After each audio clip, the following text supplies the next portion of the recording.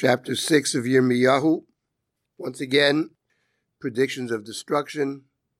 And it's interesting, in this chapter 6, verse number 10, Almi adabrav v'yo'ido v'yishmau, Hinei arela oznam, v'lo yuchlu l'hakshiv, Hinei dvar Hashem hayolahem l'chepa ho'yachbetzu bo. To whom shall I speak? Give warning that they may hear. Their ears are blocked, they cannot listen. The word of God has become for them an object of scorn. They will have none of it.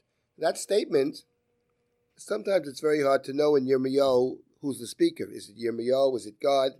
Sometimes it's difficult to know. Here I think we can say it's Yirmiyahu, who raises the question, I've been told to speak to the people. But what is the point to speak to the people since their ears are blocked? They don't listen to what I say. So it seems rather pointless to keep saying the same thing, mend your ways, destruction is coming. The word of God is for them a scorn. Or yachbetzu, they don't want to hear it. In verse number 11, V'yechamat Hashem moleti, mil'eti hachil, shvoch al olo bachutz, v'al sod bachurim yachdav. But Yirmiyahu says about himself, but I am filled with the wrath of God. I cannot hold it in. And this is actually a very interesting feature of the book of Yirmiyahu and Yirmiyahu himself. What he's saying is, from one perspective, there is no point to talk. But from a different perspective, he says about himself, I can't help myself.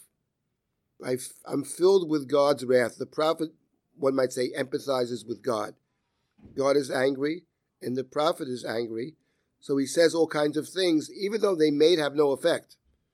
But nonetheless, he can't help himself. And this appears later in Yirmiyahu, when he talks about his fate, the fact that he has been assigned an extremely unpleasant, difficult, and very sad task to reprimand the people, to talk about the future, etc., one that also endangers him.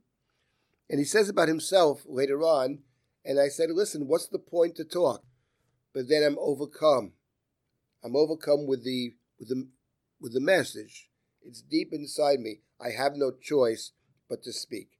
So this is something that is very special in the book of Yirmiyahu, a real sense of this person as prophet, his questions, his anger, his frustrations, and sometimes his deep despair.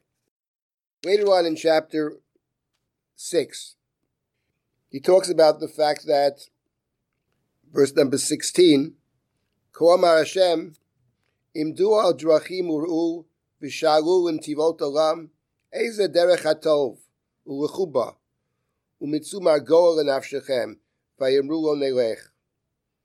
V'akimoti aleichem tzofim, hakshivu l'kol shofar, vayemru lo nakshiv. Thus says God, stand by the roads, consider, inquire about the ancient paths, Netivot Olam. Which is the road to happiness? Travel it, and find tranquility. But they said, we will not. We're not going to that path. I raised up Tzofim a watchman. Hearken to the sound of the shofar. Hearken to the sound of the horn. The sound of the horn, often in Jeremiah, is the sound of the enemy horn, the impending war and the destruction. But over here, hearken to the sound of the shofar. This is a wake-up call. Hearken to the sound of the shofar as a warning of what could be. And they said, Lo nakshiv, we're not listening to the sound of the shofar. So of course, if you don't listen to the sound of the shofar, then you encounter a different kind of shofar. In the continuation of the chapter, you hear a different sound. Shamanu et shamo rafu yadenu. We hear the report of them, the report of the enemy from the north, the great nation that is roused from the north. They grasp the bow and the javelin. They are cruel. They show no mercy. Kolam kayom yehemed. The sound of them is like the roaring sea. They ride upon horses, accoutred like a man for battle, against you, Bat Zion, O daughter of Zion. So That's the sound they're going to hear, because they refuse to listen to the sound, to the warning sound. And the warning sound, Hakimoti aleichem tzofim, I raised up watchmen for you. A tzofeh is a watchman, but the prophet could also be seen as a tzofeh, as one who issues a warning. In fact, in the book of Yechezkel, it's explicit that God says to Yechezkel, I have made you a tzofeh, I've made you a watchman. So Yirmiyahu's role is to be a watchman, to raise the warning sound, but nobody listens to the warning sound. And now, towards the end of chapter 6, we find another interesting verse, which is verse 26. Batami, my people, chigri sak hitpalshi ba'efer, evu yochida silach mispad tamrurim, ki pitom yovo hashoded oleinu. My people, put on sackcloth, strew dust on yourselves. These are mourning practices. Mourn as for an only child. Wail bitterly. The destroyer is coming upon us. And here I think we have a different sense of what Yirmiyahu is all about. You know, the book of Lamentations, the book of Eicha, the book of Kinot, that's ascribed to Yirmiyahu as well. It never says explicitly that Yirmiyahu wrote it, but it is ascribed to him. And much of the language of Lamentations finds echoes in the book of Yirmiyahu.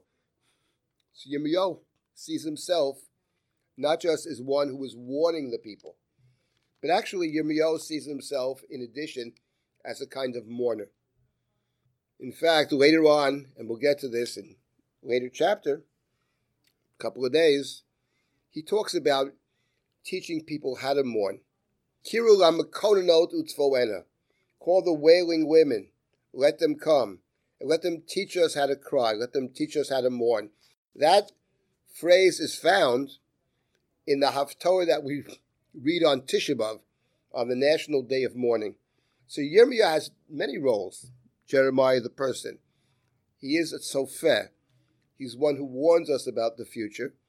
But since he identifies with the people, and always does from beginning to end, he also plays another role. He teaches us how to cry. He teaches us how to mourn. He instructs us to mourn. Chigrisak hitpalshi ba'efer. Evu yochida siloch mispad tamrurim.